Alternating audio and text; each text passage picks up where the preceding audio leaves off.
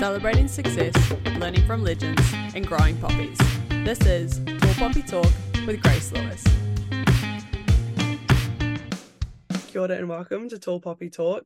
Emmanuel Peyrezabes. He is the head of athletic performance at Rugby Nederland. Emmanuel is an expert in athletic performance and development.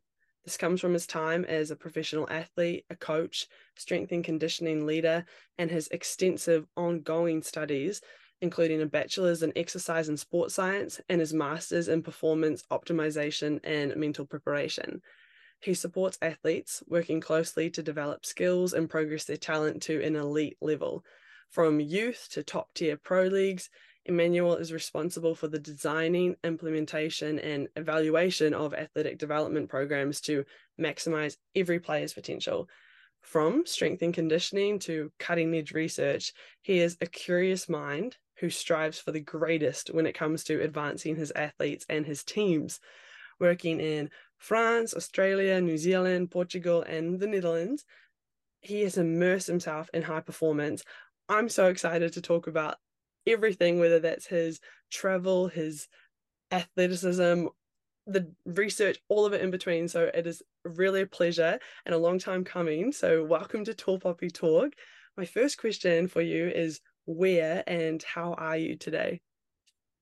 So yes, thanks for the intro. I would love to meet that guy. No, so I'm actually in Netherlands. So I'm based in Amsterdam now. I'm at the rugby union, and yeah, no, everything is fine. It's sunny weather. It's pretty cool.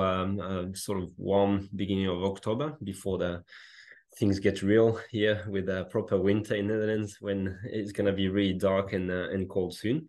But yeah, no, so far so good. So far so good. I'm very happy to hear that. Quick question. I'm curious from the training perspective, when it does get cold and dark and all those things that the Netherlands will bring, how does that impact training? Like, do you go inside? What kind of evolves there?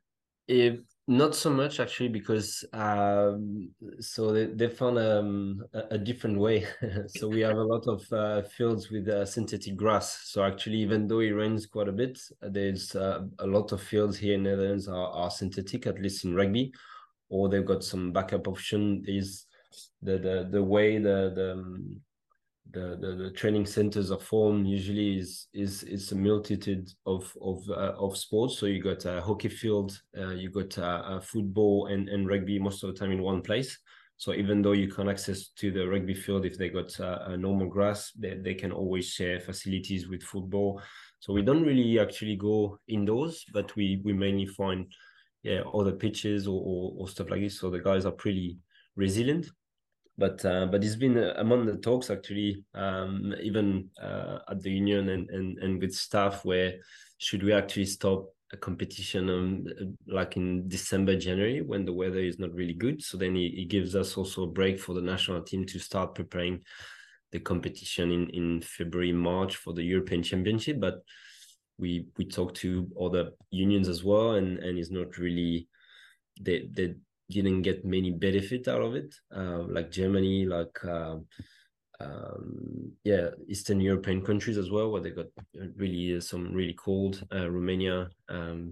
So we stick with the plan, and no, it's so we just find alternatives, let's say.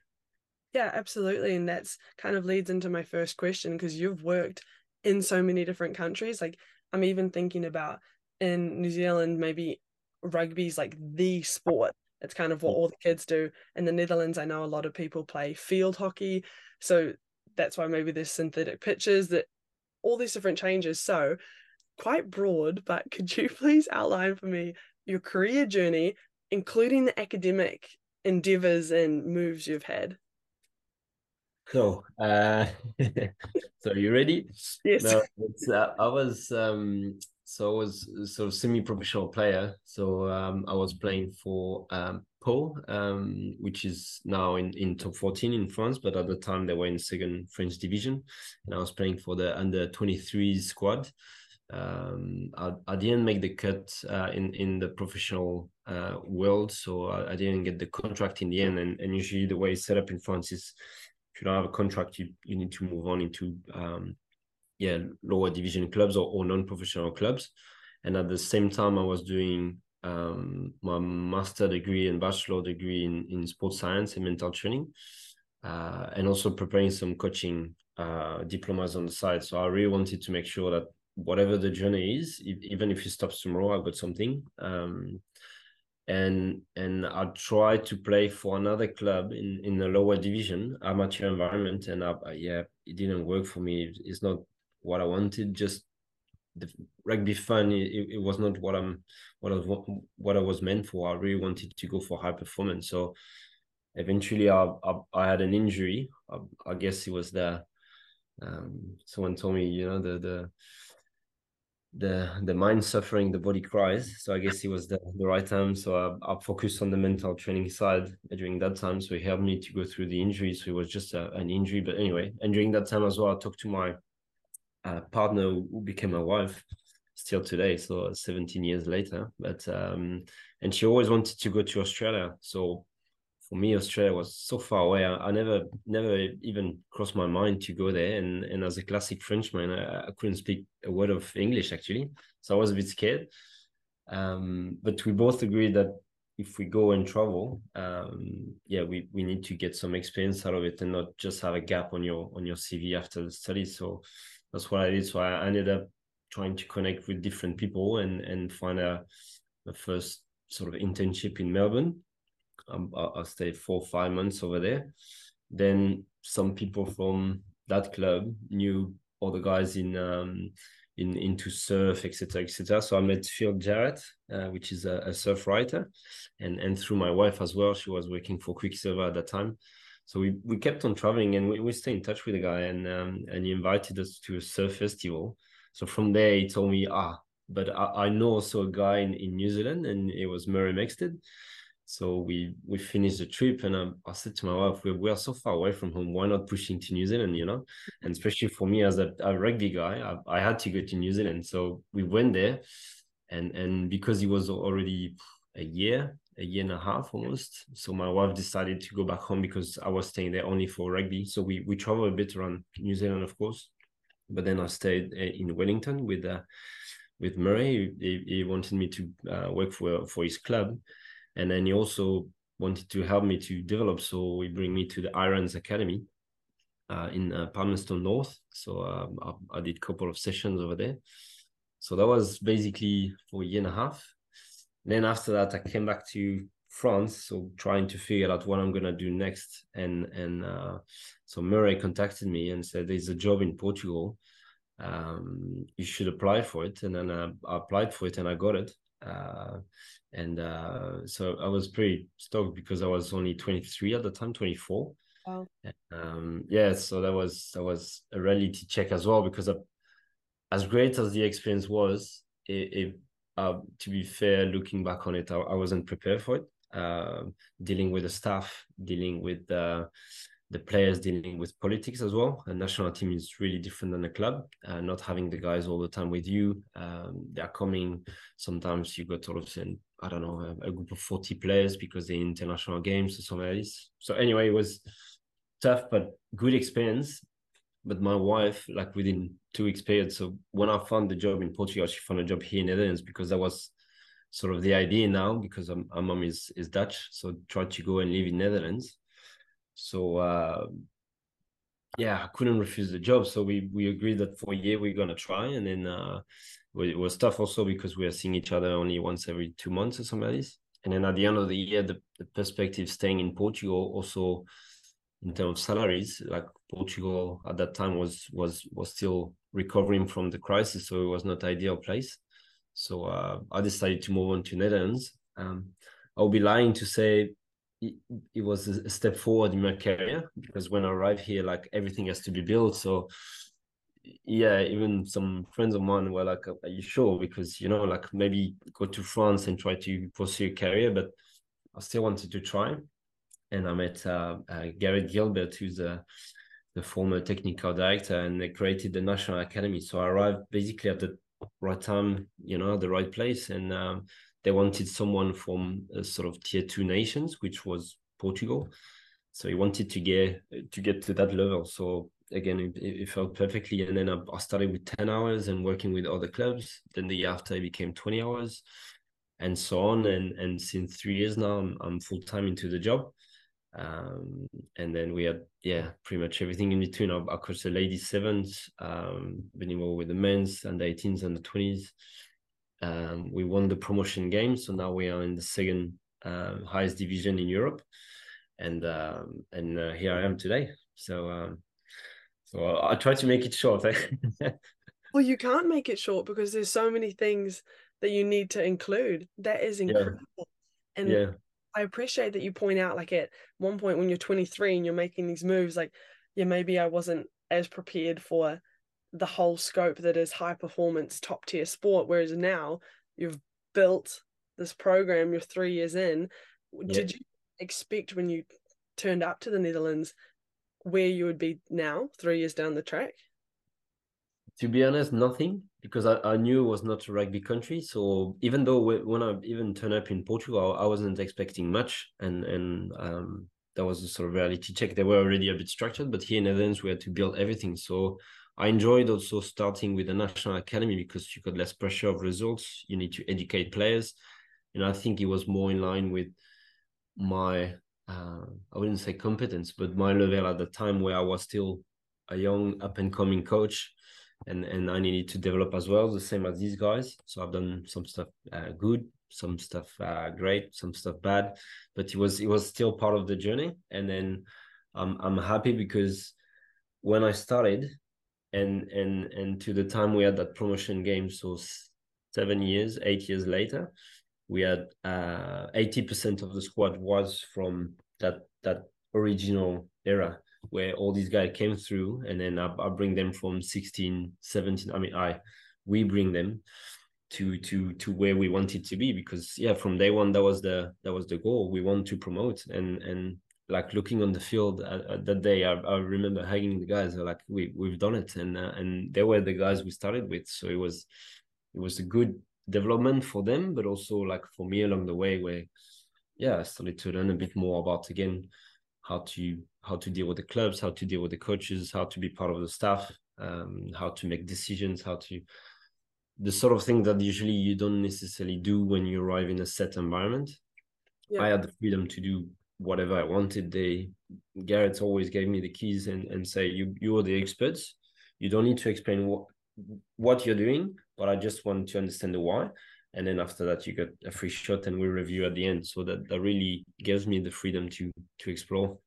Yeah, totally. And that trust that the players must have, because they've those, especially those ones who have been with you from the start.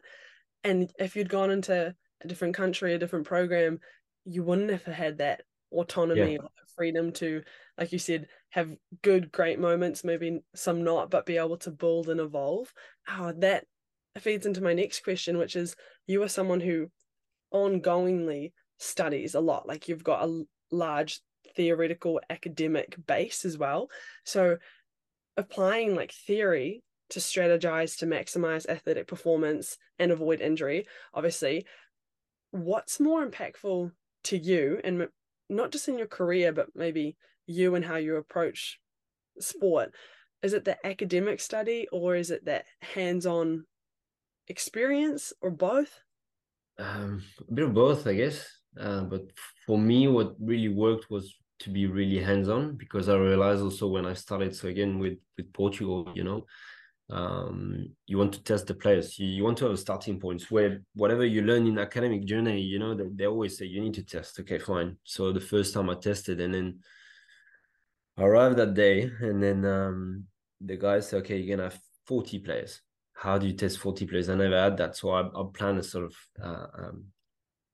Bronco or whatever it was. And I realized that half of the play never ran it, but I stuck to my plan. So I wanted to do that. And then I failed completely. And then that was my sort of journey towards questioning, okay, what is it that you want to do? How are you going to do it? And more importantly, why you want to do it. So I realized that that's one thing to have a plan, but does it fit the culture? Does it fit the environment? Does it fit all this? And so I started to question a little bit this, and also being by myself on all these jobs I've been by myself. So most of the time, clubs or unions, they don't have the resources to employ someone else. So it's quite a lonely journey as well. And I'm glad that I found the right people to have sort of mentors. So I found some mentors in Australia. Ben Norcott, who was the former SNC for the Brumbies, and now he's with Special Forces. I had mentors like Zane Gardiner, who's a coach here in Netherlands. I had a couple of guys like this that I really rely on.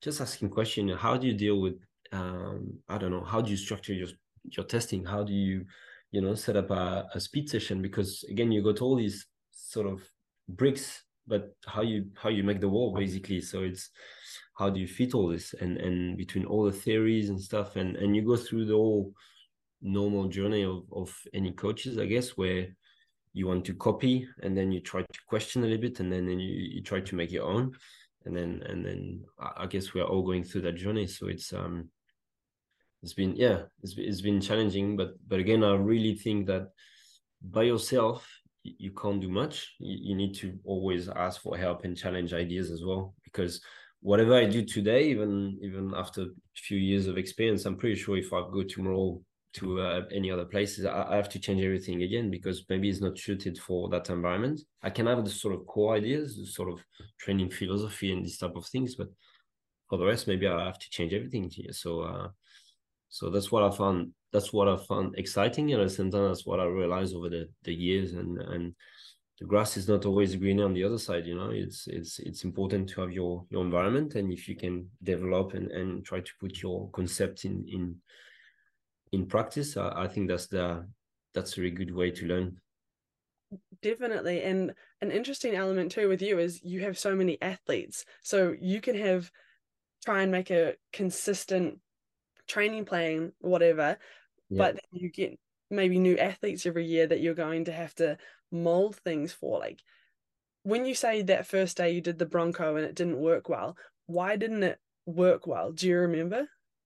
Yeah, because I've in my head it was clear that they need to do a test, so everyone understand the task, everyone knows that they need to run, etc. And then as soon as I arrived with that test, I didn't have a plan B. So what if they don't know actually the Bronco? Like for me, it's clear as yeah, it's perfectly clear that the Bronco is this, but for this guy, it wasn't. So instead of trying to find another way to test them, or maybe just give up the test and just try to do some conditioning, I stuck with the plan.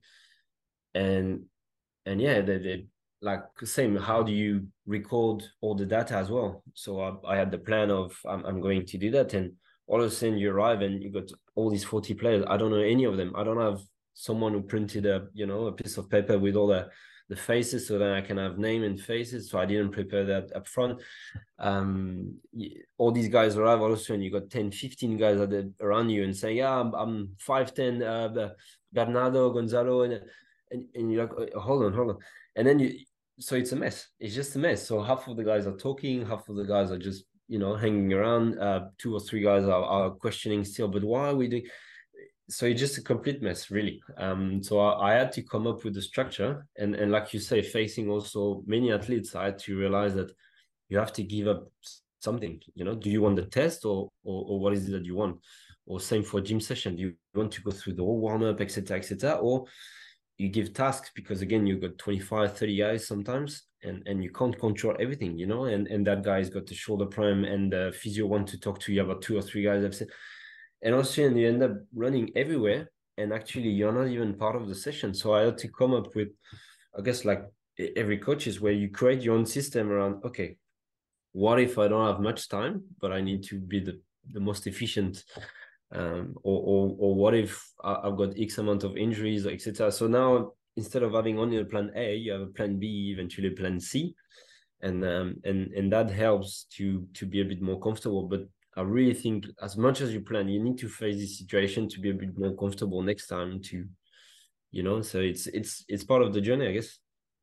Being adaptable and flexible, I Yeah, can imagine, is a skill that you've like significantly developed in your time yeah, in all your roles, but in particular this role. And something you touched upon, which like I can imagine for me, if I turned up, I might feel like out of my depth, or yeah, that phrase imposter syndrome, where you're like, yeah, what am I doing? So Tall Poppy Talk, the kind of reason I want to have these conversations is I look at someone like you who is a tall poppy, which means like excelling, being a high performer. And instead of being like, oh, how did he do that? I wonder. I'm just going to ask you and kind of create these conversations. But still, I find that a lot of high performers experience imposter syndrome, or what we in New Zealand call tall poppy syndrome, which is maybe they cut themselves down, or other people are kind of giving them negativity because they're doing so well. So there's many different definitions of tall poppy syndrome, but I think internationally, and I don't know how you say it in French, but it's like that sense of imposter syndrome. What has been your experience maybe with some of the more mental side of it, or self-doubt, as you've been going through your career? It's it's a good question. To be honest, I still feel like if I have to give a course, etc., I still feel like I'm an imposter. To be honest, I still have that very much. Again, because I've always been in an environment where I'm more or less by myself. I don't have a staff around me, or I've got the coaches, but in terms of SNC or strength and conditioning staff, I don't have anyone to really challenge the ideas.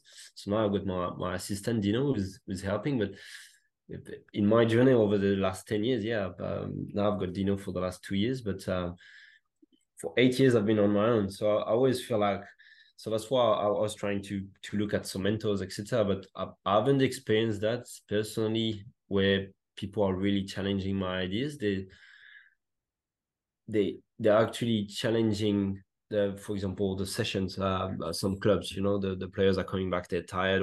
So it's actually coming from clubs or coaches, but not necessarily from other strength and conditioning coaches, because again, the Netherlands has a rugby nation. We are just trying to improve step by step. So we are not seen yet as potential contenders. So that gives me maybe a bit of a break.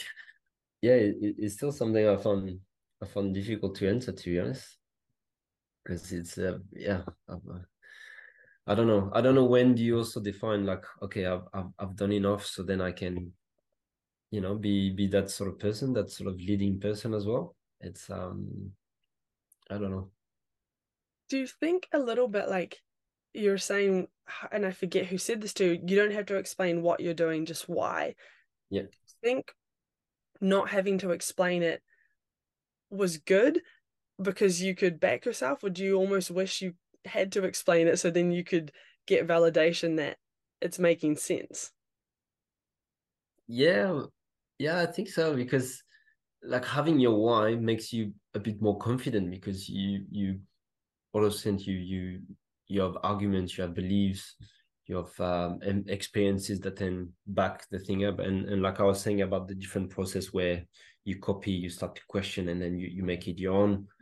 If you copy everything and then people ask you why, most of the time you end up short in the answer, because you don't know exactly how to say that. But having a why behind, and also being okay, like I was saying, in the different environment.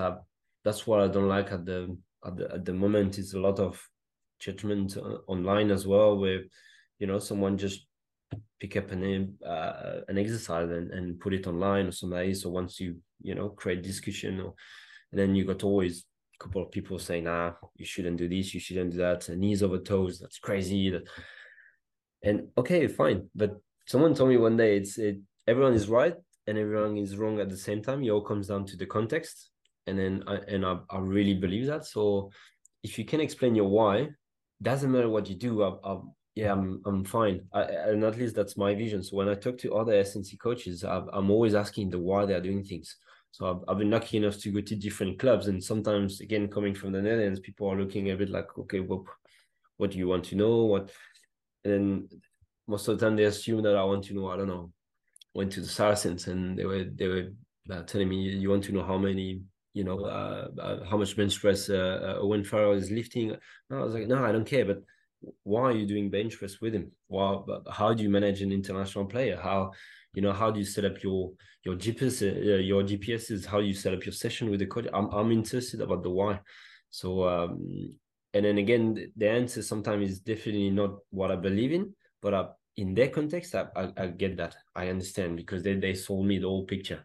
And then I think as long as you can do that, then you're fine. And the confidence will come with, having maybe some numbers, trust of your athletes, and that's key. If the guys are on board with you, or girls or athletes, they will follow you. That's fine. That's your why.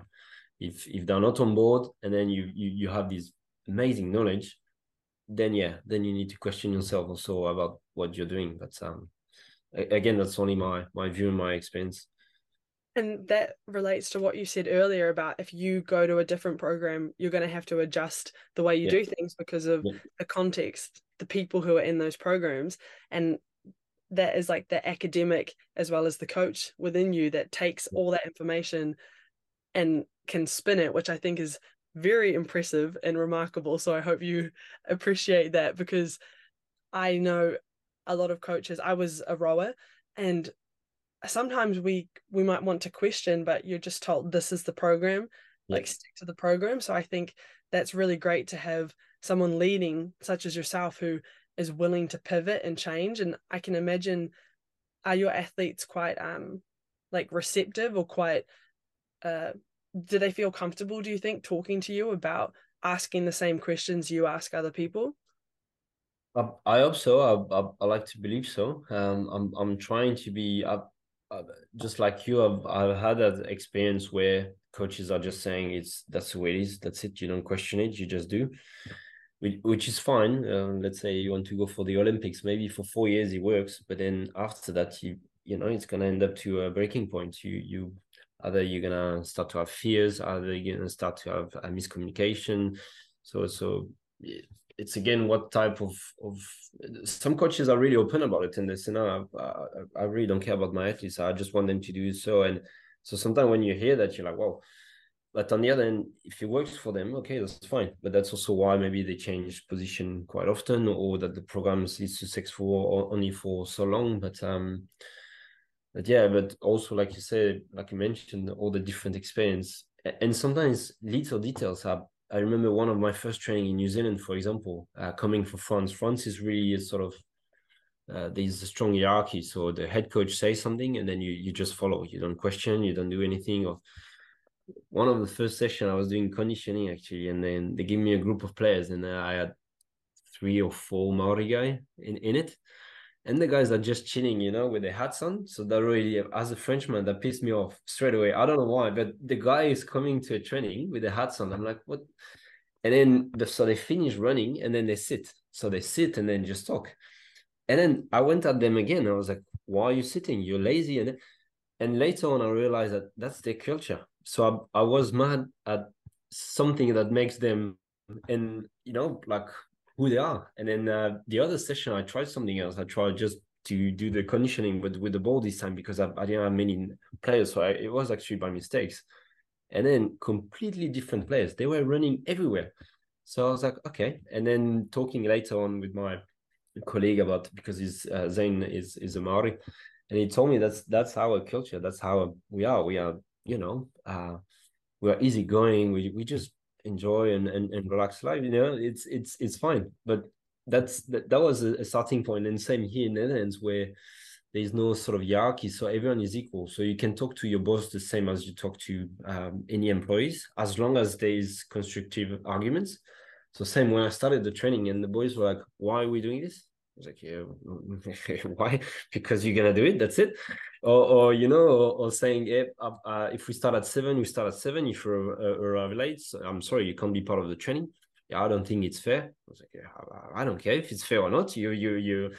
But again, it's a culture. So if you don't get the culture as well in your environment, it's so now I picked up all these different subtle changes in the different cultures, and then try to make a blend of it. And sometimes you have to, still as a Frenchman, I've got my culture in the background. So even here in the Netherlands, when sometimes the questions, the first thought is, okay, you're gonna go, but then you need to relax. Like, okay, I need to think like the country where I'm in now. So it's pretty interesting. I find it pretty interesting, and taught me a lot as well. The same way that they bring their culture, you bring yours, right? So that's why you're in the role. But I can imagine sometimes you do need to cater or kind of adapt for the country you're in. And that's something so fascinating. I love the story about the players. As soon as you give them a ball and they're actually playing a game, Yeah. completely different, because that's how they're introduced to rugby, right? Like Yeah. you're in primary or elementary school and you're just playing with your friends, whereas maybe in France or in the Netherlands, it's introduced when they're older and maybe they're more high performers. So my next question relates to this, where you have worked in so many different countries in a high performance element.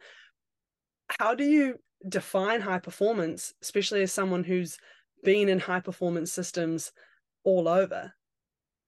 Yeah, that's also a tricky one. For me, it's high performance. Most of the time, it's related to preparation and optimization. So the preparation, so how much you're willing to put as effort into your preparation to avoid any surprises really. Have you checked your mental health? Have you checked your nutrition? Have you checked the way you train? I'm talking mainly about sports here. And optimization is the same. Can you maybe sometimes less is more? Do you need to go for 2-3 hours in the gym? Maybe not. Do you need to do all this extra running? Maybe not.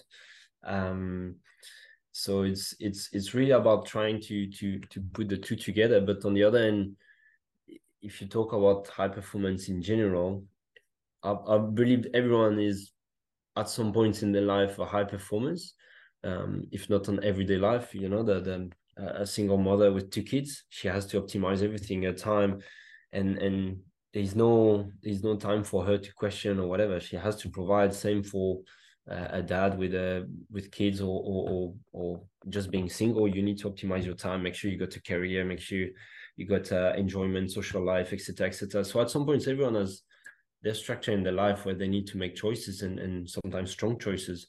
So I believe, yeah, I believe that that's also part of so high performance. So we always ideal the athletes, but I'm more impressed by the athletes who are on their own. Because when you are an athlete with all the staff, everything around it, it's sometimes it's almost they take it for granted. It's almost too easy. And if you look at the athletes, the way they were when they were younger, they were really eager to go for the next step. And that's where I'm really impressed. When I go to clubs, they got nothing, but yet they produce every year talents for national team, or they don't have much money or support, and yet every year one of their coaches is named to one of the best coaches of the area or something like this. I'm more impressed about these type of things. But again, if you look at the way the structure, they're sort of high performance programs. It's not flashy, it's not fancy, but it's to the point, it's efficient. And so yeah, so that's for me the sort of high performance culture or mindset, let's say. Yeah, and I think that's an excellent definition, especially given your career and the way you've evolved, because you have had to optimize much more than maybe if you had just come in as a strength and conditioning coach, you wouldn't have to think about the admin of, yeah, everyone's names when you do a Bronco test, or knowing how different cultures are going to impact the way people train. So you've when they say a goldfish will grow to the size of its tank, if Yeah, you're in there by yourself, you're gonna grow and expand and take on all these extra roles because someone needs to do it, otherwise it won't perform. So I think that's probably why you see that in other people and in other athletes, because it's similar to the way you've been able to be a high performer. yeah, yeah. No, it's true. It's true. And also again, like I believe in experiences, and I believe also about trying to talk the same language. So I always made sure I got the same diploma, or more or less the same diploma as the coaches. So when they talk about rugby, I know what they're talking about. I've seen also sometimes where SNC coaches are just stepping in the conversation. When they talk about volleyball, I'm lost. So I just do my SNC and I'm fine. I think it's really important to understand and talk the same language. And on the other end, again, coming back to the experience, having a variety of roles helps you to understand everyone's responsibilities. Sometimes you can be frustrated at X, Y, and Z, but by switching position, you realize the complexity of the task. for me, what really helped me is when I was playing is passing all my diploma. So you start with the youth, and coaching the youth was the best experience for me. It was extremely tough, but that was the best experience because kids, they don't have filters. So if you arrive with your session and you start with exercise A, and two kids, that happened to me, two kids look at me and say, I don't like your session. Okay. And then everything, and then you can see that like the whole group just disintegrate, and you have all your paper, and then now what are you doing? Or you say to them, okay, you can't cross the line, and all of them are crossing the line. And then so all of a sudden you start to again try things, and then you make stories. So you say, okay, if you cross the line, the crocodile is just behind, so they're gonna eat you.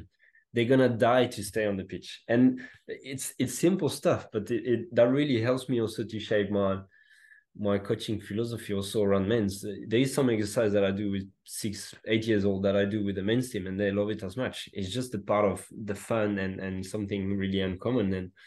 And another time I had to do an opening for a club, 60 kids, and someone forgot the keys of the equipment. So I got one con and 60 kids. So what are you doing? You can't just say, no, sorry, there's no session. The kids are there. So you have to. So all of a sudden, you need to create something in the emergency, and then you need to come up with something. I don't know if it was great or not, but you just go and try it. But I keep saying, even to my interns, I say, just start coaching kids if you can do the kids. If you look at all the greatest coaches, they've been involved in PE teaching, all of them. Like I know it's a bit controversial at the moment, but Eddie Jones, Stevenson, Graham Henry, all these guys have been involved at some point with kids, and I really think if you can deal with them, that will open up and help you along the way. Yeah, absolutely. And part of that too is kids want to have fun. So Yeah. probably, like you said, you do the same thing sometimes with 8-year-olds that you do with adults because you're keeping the fun in it. What do you think as a coach is like the most fun thing you do? I love, it has nothing to do with strength and conditioning, but I love activation. So by that I mean, you arrive to a session, let's say it can be a gym session, it can be a field session, it doesn't matter. Guys, we're gonna do 5 reps of whatever, sprints, we're gonna do the warm-up, boom, go. Instead, you take 5 minutes. Again, it comes down to choices. You take 5 minutes of that session. Say, guys, you go in twos, pair of twos. We're gonna, let's say, grab a cone on the floor. You need to touch your the famous exercise now. So hips, shoulder or knees. You ready? You do that for 5 minutes. The outcome of the session is completely different. There's no science behind it. There's nothing more than just trying to create a cohesion and a good vibe, and then after you go. And I love that part because I really feel like you got a real impact on the outcome of the session. Some days that can happen, you're flat, you don't have it, you didn't sleep well, for whatever the reason, you turn up to training, you don't have it, and you can see the session is flat as well. And it's not the guy's fault, it's your fault, because you need to give them energy as well, and then they will give you back to you. I found it a bit more difficult though when I was coaching the ladies. I found it's not the same type of humor as well. So you have to give more, but it's different. You really have to encourage and really explain a lot more than you do with the men's. Uh, Something stupid is like you start a session with guys. Okay, guys, we're gonna do exercise A, B, C, D, go. And then you have maybe 20 guys starting for exercise 1. Sort of sudden is like there's not enough rack squats or something. So they turn around and say there's not enough. And same thing for the girls. Say, girls, let's go. And then everyone stay in front of you. Say, come on, let's go. Yeah, we are reading the exercise. And then all of a sudden they start to organize themselves. There's not enough rack squats. So you guys, you go there. You go, boom, they go. So my first session with the girls, no one asked questions. No one need to do anything. No, they were fine. Off they went. So it was pretty fun actually. I love this type of stuff. Yeah. That's such an interesting difference between the male and the female sports. And I remember even going back to playing as little kids. I played football, soccer, and my dad was coaching, and he said the boys sometimes when they're little or maybe even just in general, would respond to anger. If you said like, come on, try harder, they would get riled up and they would run faster. But if you said that to me, I might get upset and I'll be like, Yeah. what, you don't think I'm doing? So even those little differences, that must be so fascinating for you. And women's rugby is rising as well, especially the sevens. So Yeah. there must be differences between sevens rugby, 15 aside, Yeah. how the team works with each other. Because you mentioned some sevens. Is that something you'd like to get more involved with or stick to 15s? I'd rather stick to 15s, to be honest. The sevens is great, but I felt it was almost it's really intense first. So the tournaments, you do a full tournament, you train, you play 5 6 games sometimes over 2 days. It's a lot of traveling involved, which is great, but it's not necessarily my type because you play every 2 hours, 2 hours and a half, 3 hours maybe max, and it's really bam. So you can do a great game. 3 hours later, you're in the middle of nowhere, and then also in 3 hours after, you do sort of average game. It's really it's that's why you got to a lot of upsets sometimes in sevens because it's so many factors can influence that, but at the same time, depending on the conditions of the tournament, so you can have your own area where you can be with the players a bit rested, and or sometimes the food is not there as well, so you need to create your own. So many things influence the outcome of the game that you have no. So you don't. Sometimes you even question: is it me? Is it the stuff that I said? Is it them because they rested well, or because they put some music, they started to dance? Yeah, to be honest, and the fact that again you play, you try to review, then they chill, then they come back play. I struggle with that as well because I was saying, yeah, they started to put music. It's yeah, I found it. I'd rather have the whole build up of 15 games. I love that. The week, people start to get tense, and the closer you get from the game, and then the day of the game is just.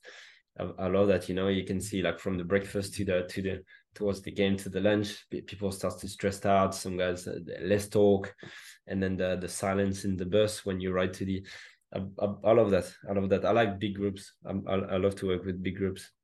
Big groups and a lot of anticipation. And Yeah. obviously, at the moment, it's the Rugby World Cup. So, probably getting to enjoy watching that. Both our home teams are still in. So, Yeah. this weekend's going to be very entertaining. Yeah. We might be both. Yes, yes. Both out. As you watching that as a coach leading your own like team as you are, do you look at the other teams and maybe like I'm just watching and it's entertaining? Are you watching and can't switch off your brain, like your coach brain? Are you like, oh, what are they doing there? What's going there? Yeah. Yeah, it's difficult to switch off. You always see something, or you try to see something, even though you don't want it. And then, especially with the different angles they have now. So if when they start to put the camera from the back, so straight away you start to see the structure, the shapes, the way they play. So it's difficult to switch off from that. And also I'm curious about, yeah, sometimes like for example the last game of Italy against France, actually, when the head coach started to switch his captain, and so he made the sub. He changed his captain like 3 minutes after halftime. So straight away, like, okay, what's going on here? Why is he switching his 3 minutes after? So you sort of question these sort of things. So that's why I like also to switch off when I'm if I can, I watch as much rugby as I can, but I can also switch off and be completely out of the picture. I love actually watching all the games.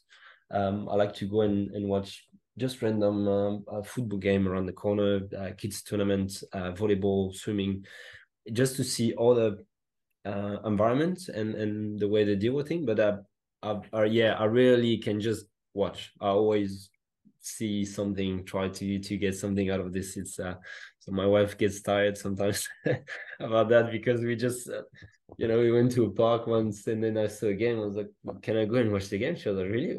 Just 5 minutes.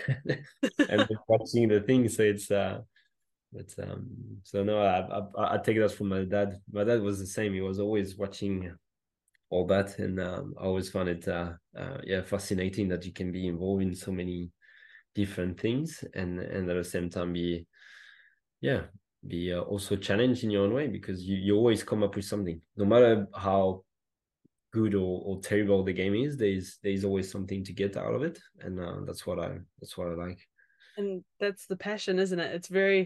It's a gift that you have a job, not just a job, a career, and something you're so passionate about. So that's Yeah, incredible. but I think it's also curiosity, and again, I've been lucky to meet a lot of coaches, and some of them have it, some of them don't. Some guys have great career without it, and other guys have great career with it. Again, it's coming from where what made you you, in a sense that my father was a PE teacher, so I've always been involved around clubs, and so he was coach for a basketball team, a women basketball team, so I was always around. I saw him also watching some rugby, and he was coaching rugby as well. So yeah, as as I was part of it, so eventually later on I still developed that sort of love for the sports in general. And again, I've seen guys who are not interested at all in any other sports. They just do rugby and then they're fine, or they just do rowing in your case and then they're fine. I don't know if you had that experience actually when you were doing rowing. Were you interested about, I don't know, watching any other sports, or trying to improve, looking at other the sports, or not really? Yeah, I think there are benefits absolutely in looking at other sports, but also in the athlete not just identifying with the one sport, because if you're so focused in, then you limit yourself from what's evolving in other sports and the adaptations that can happen. And one of my coaches in New Zealand would tell me to go mow the lawns, like as a recovery, because it's walking and you're pushing and like it's satisfying because you're getting a task done. And Yeah. he's a farmer, and I would never get that when I went to college in the States for rowing. No one would ever say, hey, as recovery, go mow your lawn. So even just as you mentioned, the different athletes have their culture, different coaches have their culture. And it was satisfying because yeah, you're pushing the job and you're focused on this thing and you look up and the lawns are mowed and you've recovered. So I love watching other sports, and I'm not very fast twitched, so I enjoy watching sprinting, anything high jump, athletics where people are explosive, because I cannot do that. Not easily. Is there anything I didn't ask that you'd like to say, or anything you feel like we missed? It can be anything. No, I think we covered quite a lot of topic. Um, Maybe you didn't ask why the French are so grumpy. You're not grumpy, but you've been around other places. Yeah.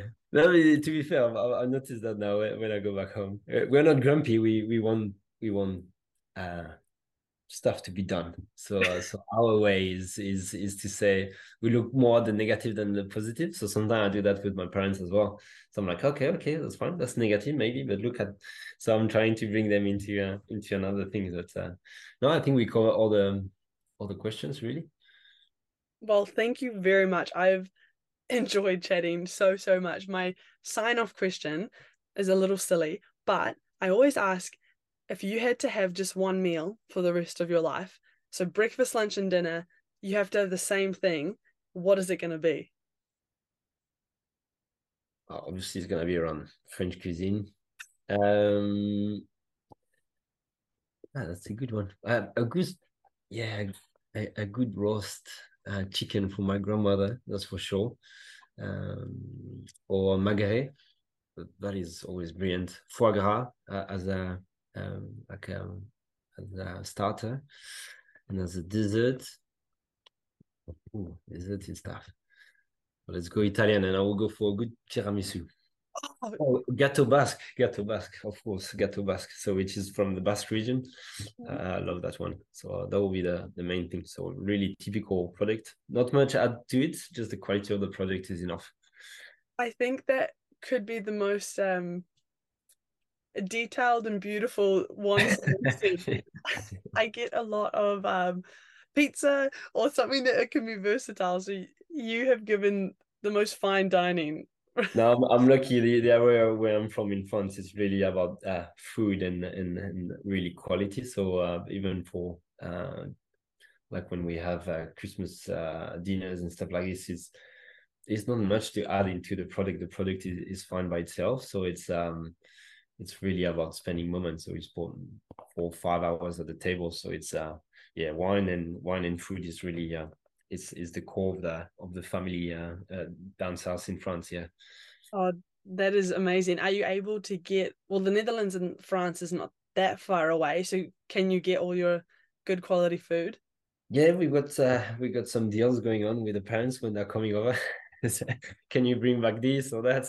So they're always coming back, unpack the case, and then you got full of Usually it's around pâté, foie gras, some chocolate as well. There's some chocolate from down south, and sort of typical products from the southwest. So yeah, we got some stuff, and sometimes we go by car, so it's still a long drive, 13 hours. But when we come back here, the car is it's a bit heavier than than on the way in. Yeah. Oh, I can imagine, and your daughter's gonna have a very vast cuisine. What I don't know Yeah. what it is, like preference. She's going to have good taste. That's it. Yeah. No, that's for sure. That's for sure. That will be part of the experience she's gonna get. Yeah. Oh my goodness. Well, I have enjoyed speaking with you so very much, and thank you for your patience with me as we rescheduled. But you Yeah, are it's just fine. incredibly fascinating, and your career has and will continue to have so many interesting elements going, and I wish the best for you. So thank you very much for joining me on Tall Poppy Talk. No, thanks a lot. Thanks for you, and all the best then. Thank you so much for listening to Tall Poppy Talk. We'll see you next time. Feel free to check us out on socials, YouTube, and the website. Thanks for today's guest, and we'll see you all next time. Take care. Be kind.